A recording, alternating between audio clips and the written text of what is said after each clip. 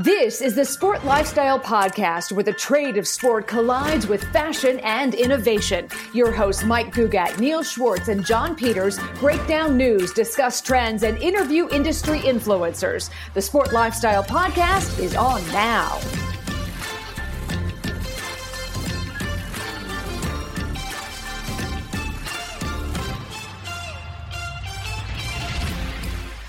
This is episode 17 of the Sport Lifestyle Podcast. I'm your host, Mike Gugat. Hey, Poobah, how'd you hit him?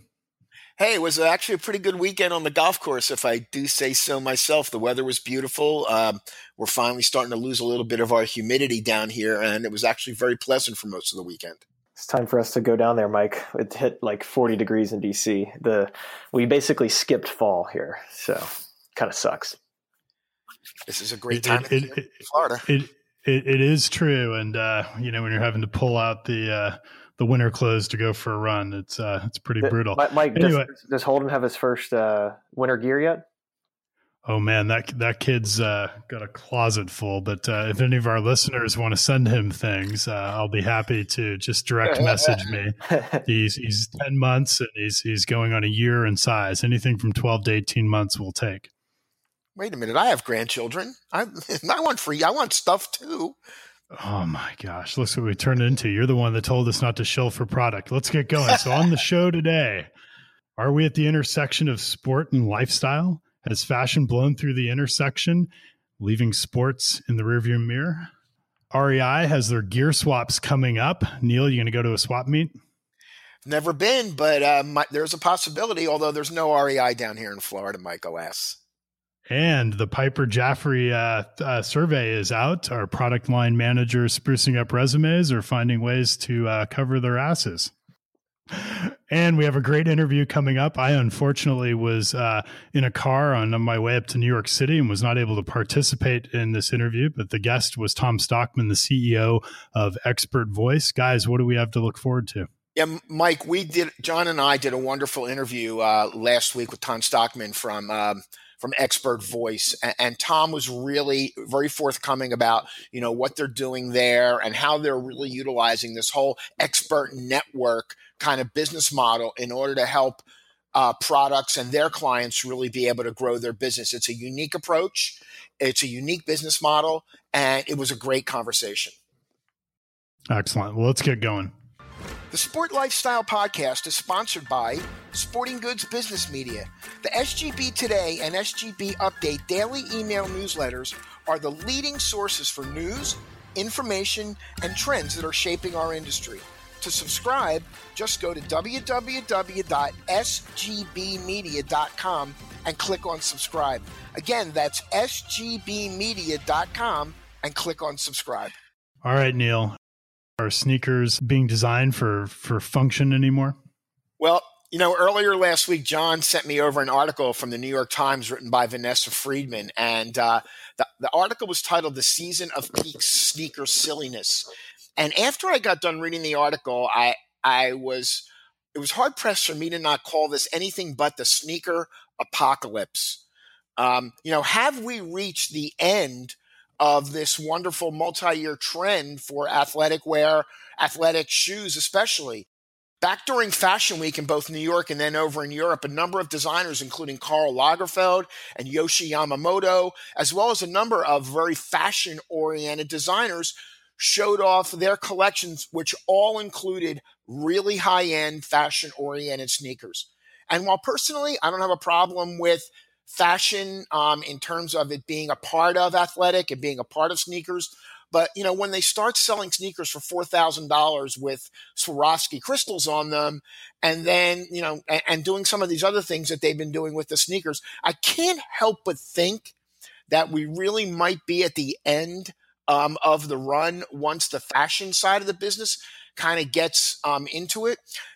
I did think a little bit of that 2 years ago when we started to see manufacturers or designers like Tory Burch, get into the athleisure side of our business, but they seem to have been able to kind of control themselves in terms of how far out they got in terms of utilizing this kind of athletic fashion kind of crossover. But again, Jimmy Choo released their diamond sneakers again, we're adorned with all Swarovski crystals.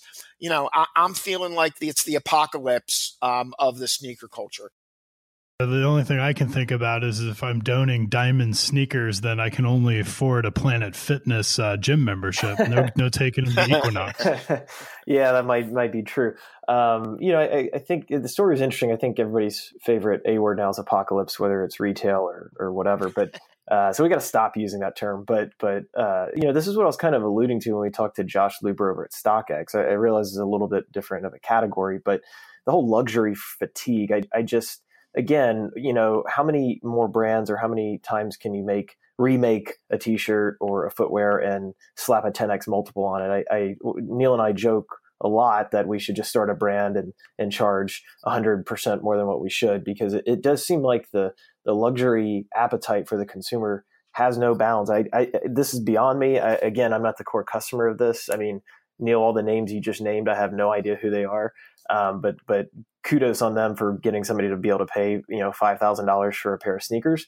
Sure. I think we'll see. We talked about this earlier too with Yeti and the appetite of the consumer for a $500 cooler. When does it end? I'm fascinated by this. The one thing about our business, and actually any business that's involved in retail, is that, merchandising managers and buyers and merchandising people don't want to miss out on any trend. And, if this is a real trend, how is this going to manifest itself as it goes a little tiny bit, maybe out of the designer realm and into the, ready to wear or department store realm. So I do think that there's going to be some interesting pushback on this. It's incredible when I look at this and see some of these sneakers. I mean, but what's also interesting is that Prada actually did this way back in 1996. So, this is not something new, but I do think it is something new from a real kind of fashion and also an awareness standpoint. This goes well beyond Kanye West and his collaboration with Adidas. I mean, this is just insane. It does, but I think that gets to the point, Neil, that it's been done for a while. I mean, you can talk about, Ralph Lauren and Reebok and car manufacturers doing special, or brands doing them with car manufacturers. I think Adidas did something with Porsche and Puma did something with Ferrari. But there's a tipping point that seems to have occurred, or at least from the way that article presented it, where it's no longer about the sport, the functionality, the freedom of movement, but more that sneakers have become like the dominant footwear within the closet.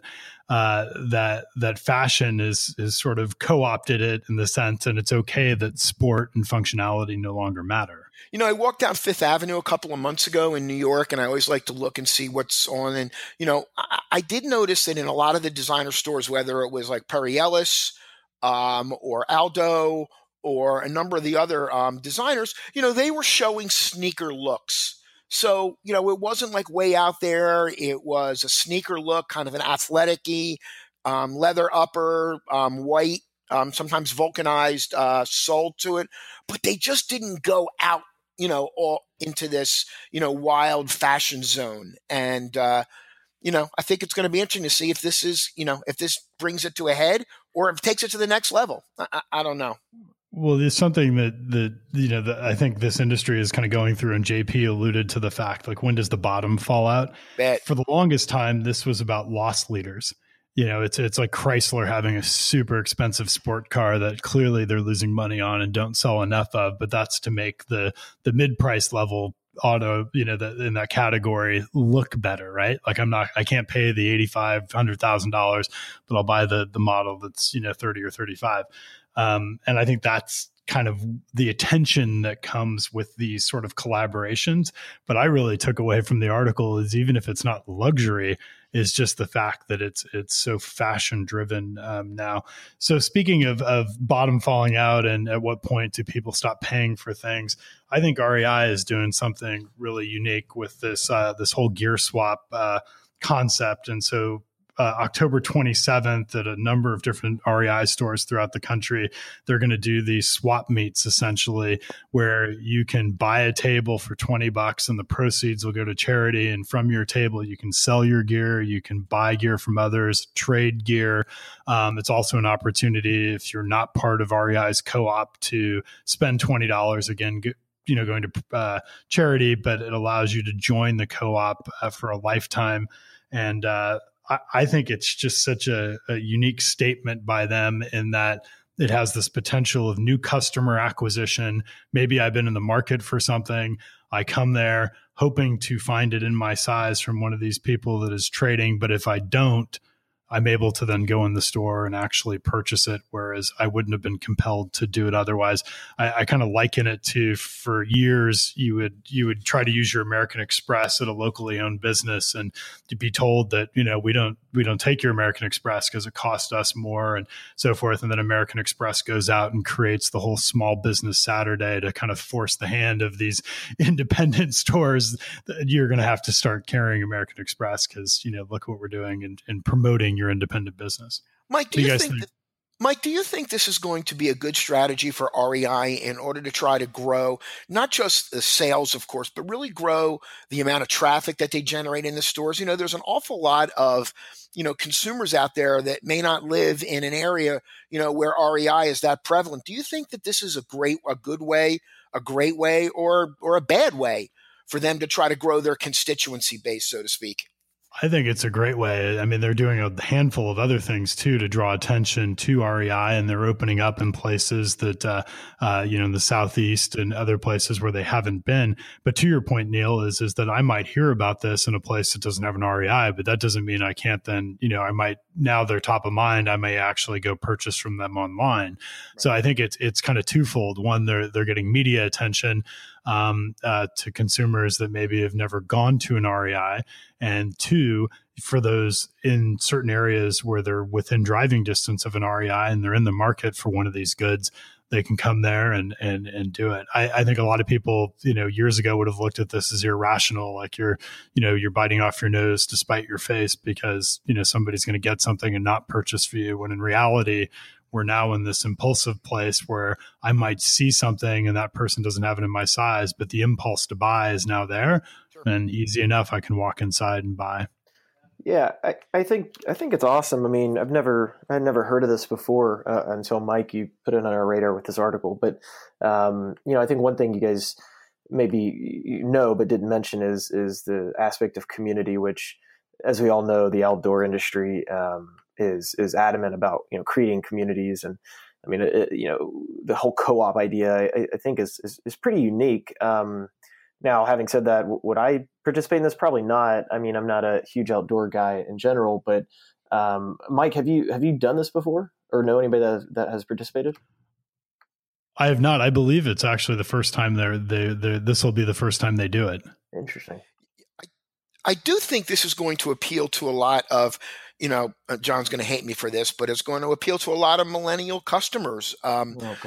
Based on all the research that I've seen over the last couple of years, the common thread here is that millennials aren't into stuff. They're into experience, and, they want to experience these, whether it's outdoor hiking or paddleboarding or whatever it might be, but they're not interested in buying the stuff that they need in order to try those activities or experience those activities. So, this might play very well, into helping to draw that customer base. I do know, an urban dweller like John, probably not, but there are probably a lot of others that will. Yeah. And here, I know you have to have a zinger, JP. And if you don't, then I have one. Go. You go. I'll take it easy. Go. Oh man, I may have overbilled my zing. I actually think that the ageist on the podcast, the baby boomer, is making a very valid point, and because of farmers markets and other things that have become more prevalent and the whole consignment space, that I do think people go regularly to places hoping to find something, and the fact that records and things like that are coming back, or for that matter, people are actually reading physical books again. These are places where you can actually go to discover such things. Bah humbug. I'm gonna start spending my money on stuff just to spite Neil. No more experiences for me. JP is going to keep Old Navy in business. Well. That being said, the Piper Jaffray survey is out, and I don't think Old Navy even ranks on that list. And I just know when that survey used to come out in my former life, a lot of people either panicked and were out to cover their rear ends, or were celebrating that they had shown up the way they'd shown up in the survey. So, JP, why don't you tell us a little bit about the survey? Yeah, some hurt feelings for some brand managers out there this week. So Piper Jaffray, as we all know, puts out an annual teen survey. Came out today, and contrary to popular belief on some of this podcast, the survey covers over. You're not a teenager. No, covered average age was 16 of the survey respondents. I think they talked to about 8,600 teens. Just a couple quick highlights, and then we'll kind of wrap on what you guys think is most interesting. Hot brands continue to remain. Adidas, no shocker there. Lululemon seems to kind of have a strong foothold now. Nike, they said, has refused to bottom out, which I thought was really interesting. Vans and Crocs may be the biggest surprise to me atop that list. 90s streetwear continues to be on fire. That's brands like Supreme and Tommy Hilfiger and Champion, of course. Interesting, 45% of the teen group surveyed today said that brand matters. That's up from 33%. Given the whole private label, macro trend going on, I just think that's something interesting to continue to watch. And then talking about spending, so on the male side, food, clothing, and video games were the top three. And then for the female side, you had clothing, food, and then personal care with, cosmetics, and Ulta is the big winner in that right now. So, and Sephora probably. So, Neil, what stuck out to you? Well, I think the biggest thing is the drop. And I think we've talked about this before, was the drop in awareness or brand affinity, whatever you want to call it, for Under Armour. I think they're down to number 12, John. Am I right on that ranking? Yeah. And that's amazing. If you would have probably looked at this survey, I'd say 2 or 3 years ago, they probably would have been maybe 3 or 4 at the worst, maybe even number 1. And it's been a steep decline for the Under Armour brand. What's interesting also is that Stifel did their first consumer study.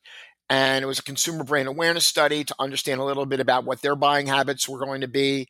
And what they found was the Under Armour brand, while not appealing to the teens and backed up by the Piper survey, is really starting to appeal now to, to the Gen Xers and the older kind of parent group.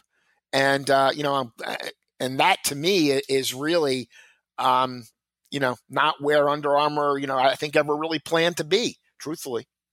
Yeah, just to that point, sorry, I might cut you off. Just for that point, I mean, the top 10 brands no longer worn by upper income males, spring, fall 2017, spring 2018, and fall 2018, all was Under Armour number 1. So Wow. Just to your point, I mean, it's a pretty staggering statistic. I guess I'm going to have to throw out all my compression gear from the early 2000s. It's a scary thought. But Neil, can I ask you a follow-up on this? Sure. So when we think of the age, this demographic that they're surveying and where they shop in the mall, and I think of some of the Genesco, brands, not that you can speak specific to that, but what's happening at the mall right now, specific to right now, nothing. This demographic? Mall traffic is down. I haven't been usually I do a little bit of time spending in the malls. I haven't been actually to the mall in a couple of weeks, but, I can tell you when I do walk through the malls, I do see customers in a number of the Foot Locker stores. House of Hoops always seems to have people in it. But frankly, when you just mentioned Journeys, I walk by the Journey store and I don't know what they stand for anymore. And really what it is that, they're going for.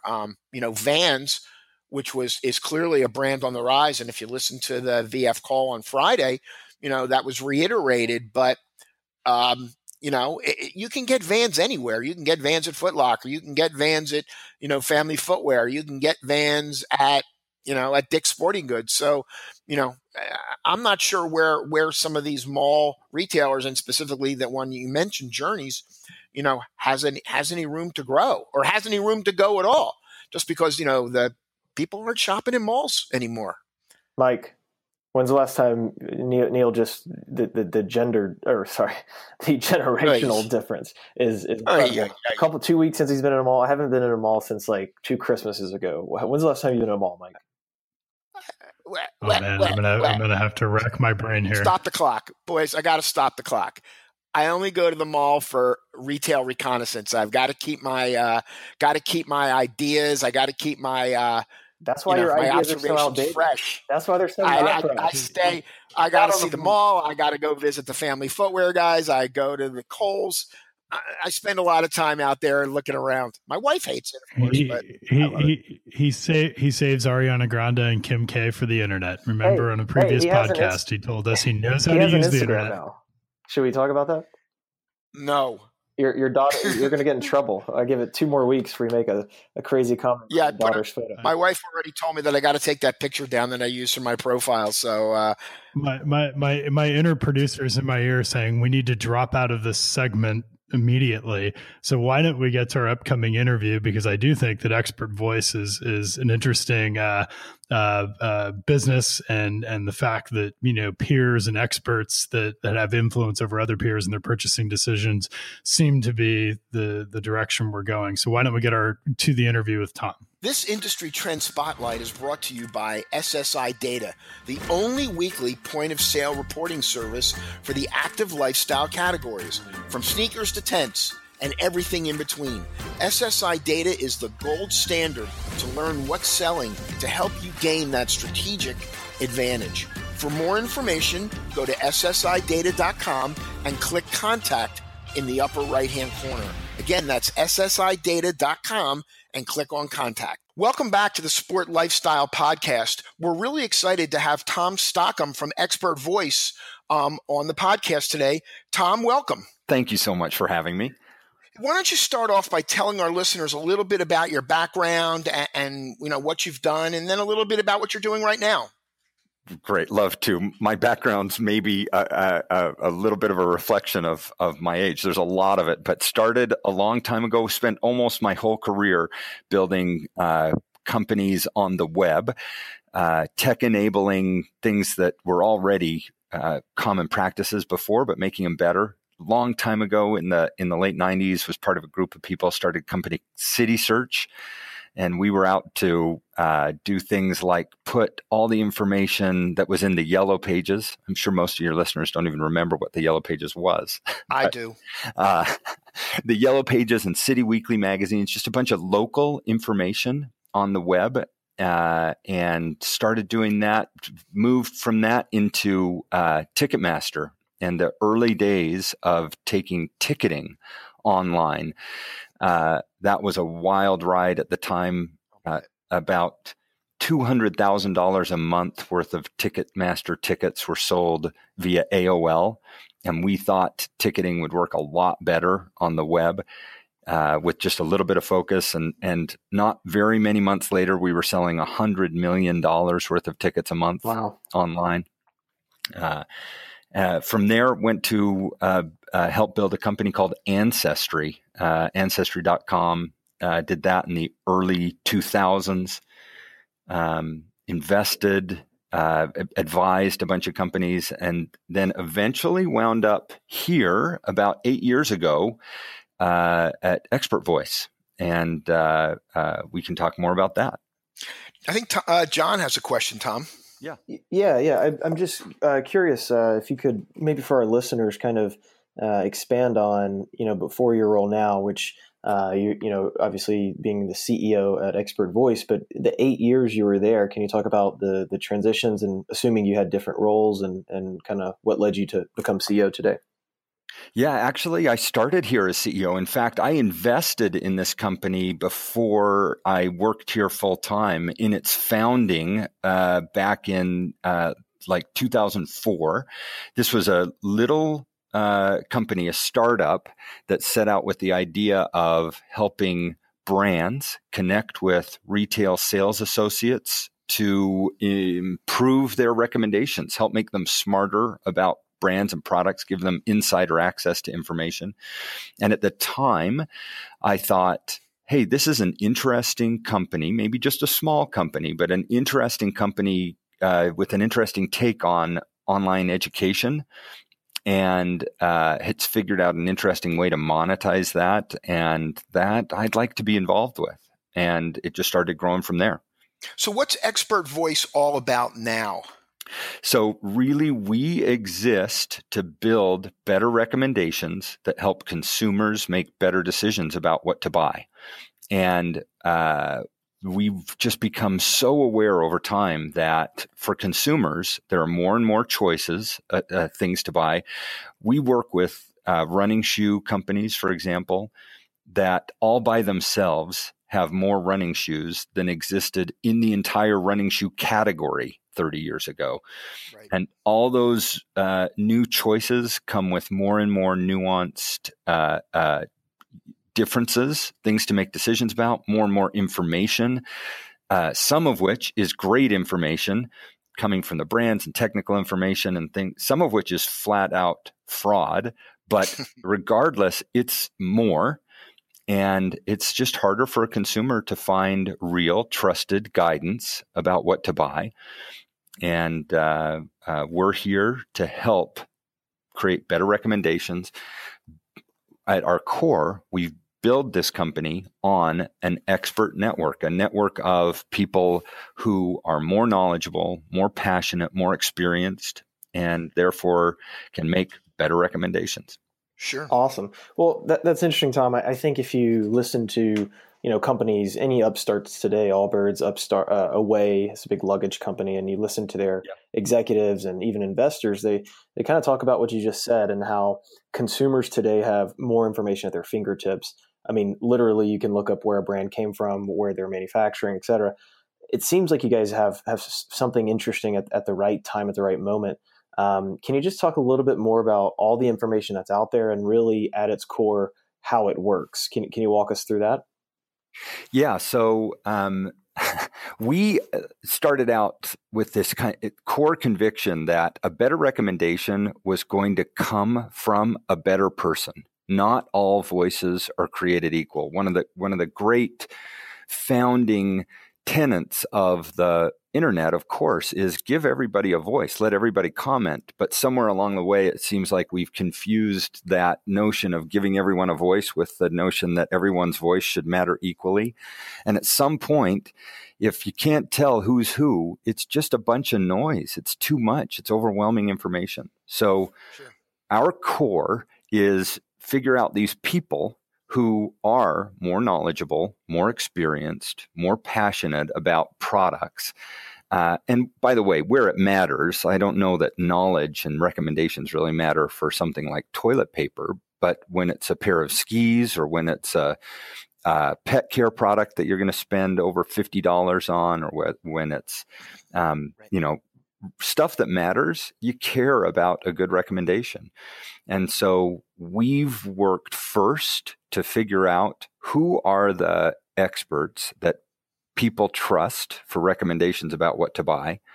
How can we make those people smarter and more experienced with the products that people ask them for recommendations about? And how can we help put their recommendations to work where they matter in the real world and online? Sure.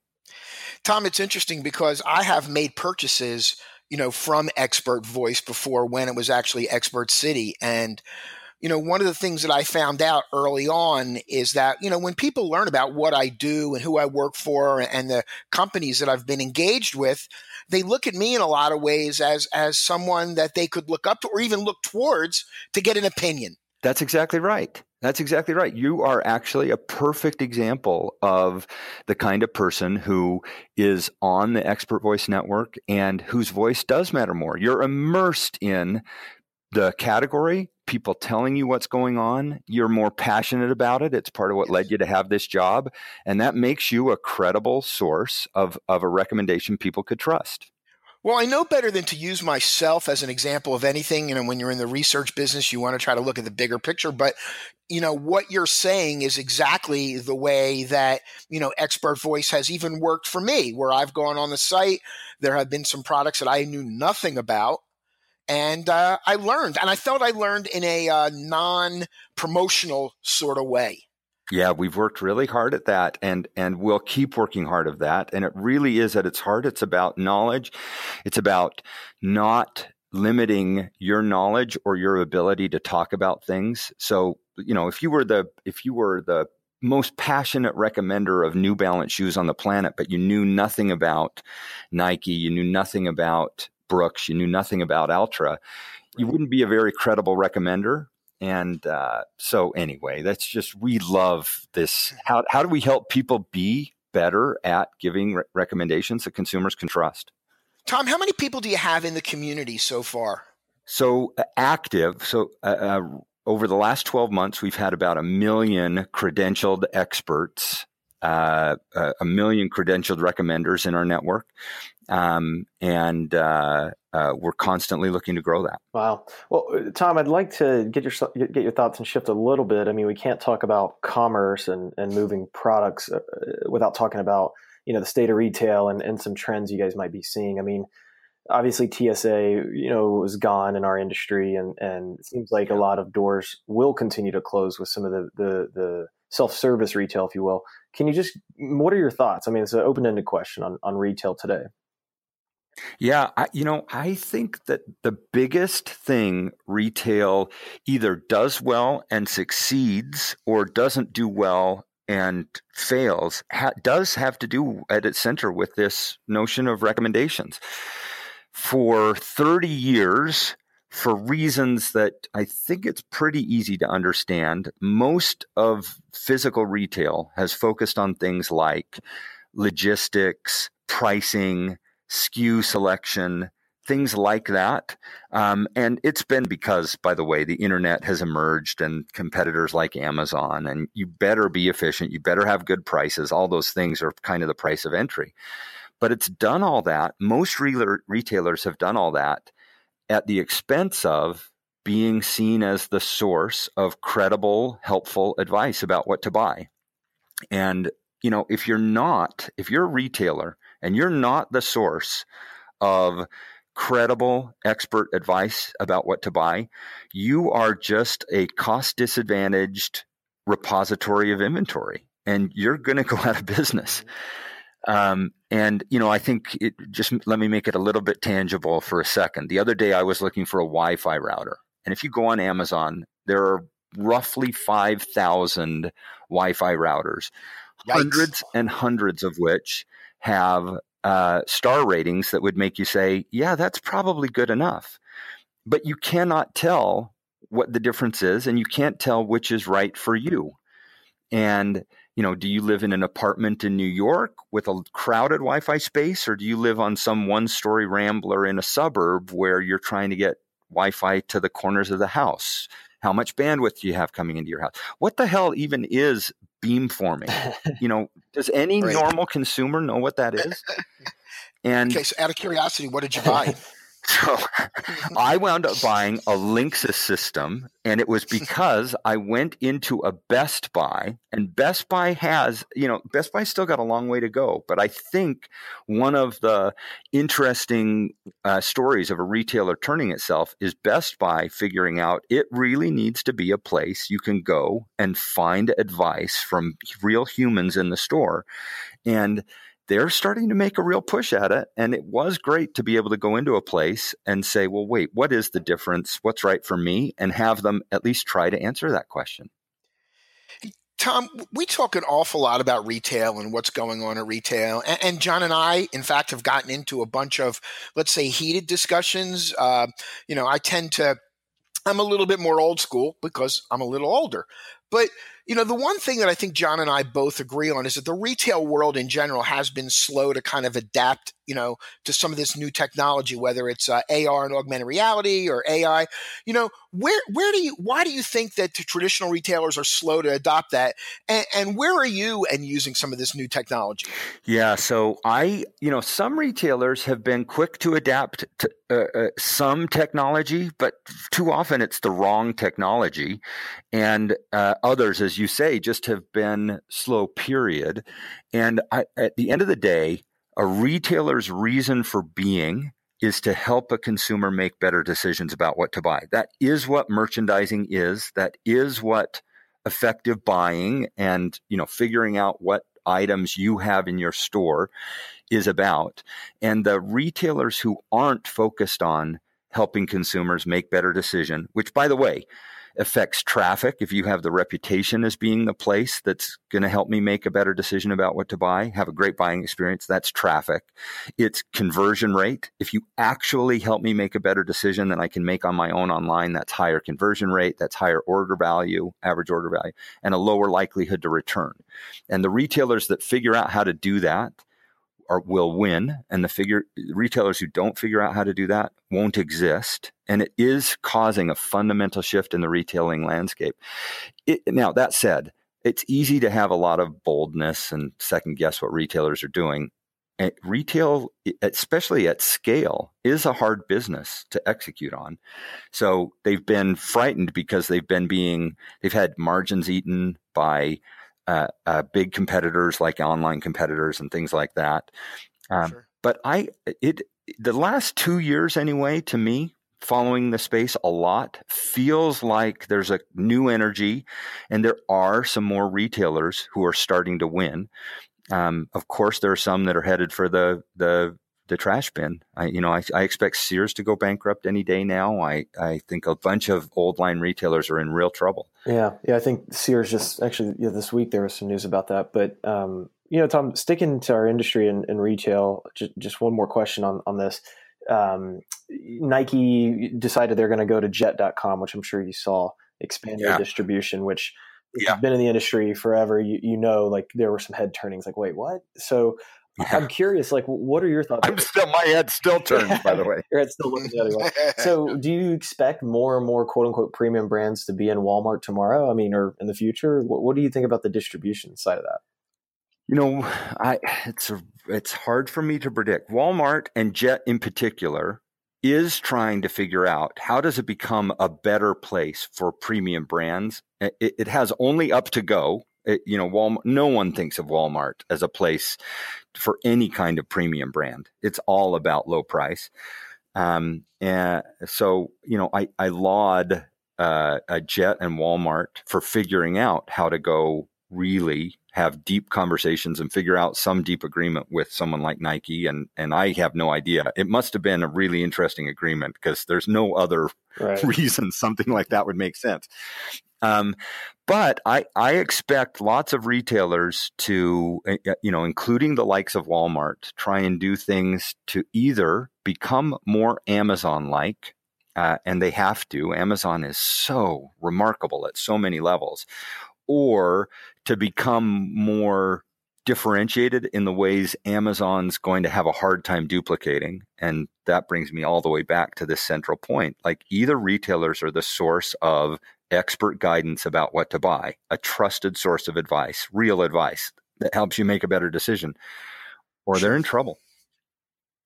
Hey, Tom, we have just like one or two more questions, and then we want to also give you a chance to let people know how to get a hold of, Expert Voice. But, let me ask you a question. When you said that there was over 1 million active members on the community, and by the way, that is nothing to sneeze at.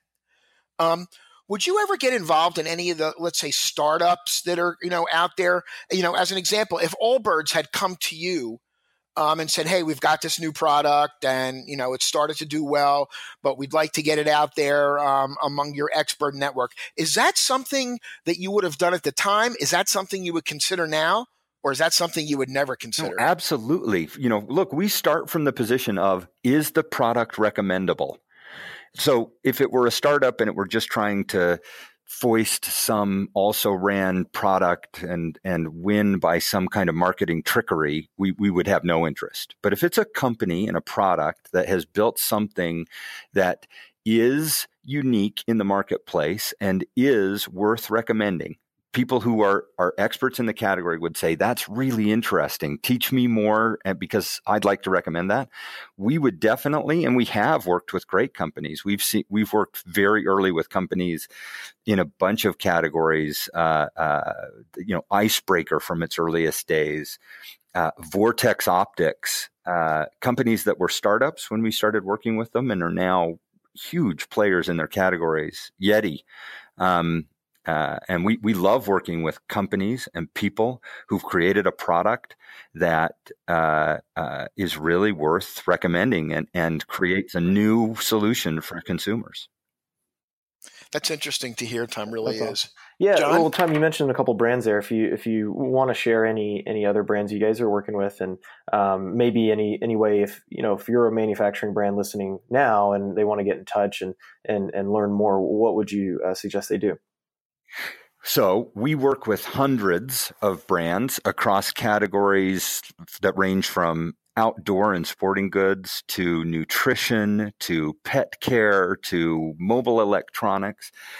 We love to work with great brands where we can match them up with our audience of expert recommenders. And any company that wants to build, grow sales through better recommendations and build their recommendation network, that's a company we would love to work with. And lots of ways to get in touch with us. Expertvoice.com.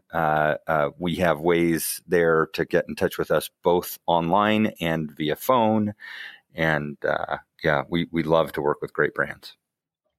So again, if any of the brands that are listening, if you want to learn more about Expert Voice, go to expertvoice.com. And I was on the website yesterday. It's very informative, and I think it really gives you a good, overview of what this great company can do.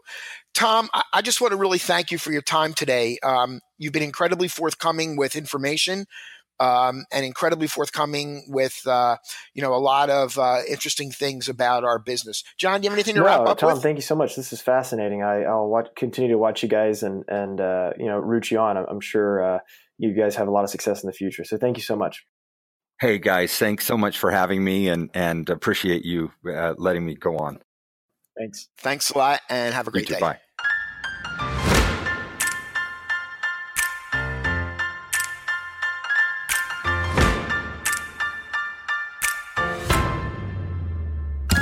I want to thank our guest, Tom Stockham from Expert Voice, our sound engineer, Tyrone Littman. This podcast would not be possible if not for our partnership with the Washington, D.C. Office of Cable TV, Film, Music, and Entertainment, our mayor, Muriel Bowser, our friends at 202 Creates. Subscribe to this podcast on iTunes, Stitcher, and Google Play. Be sure to rate us.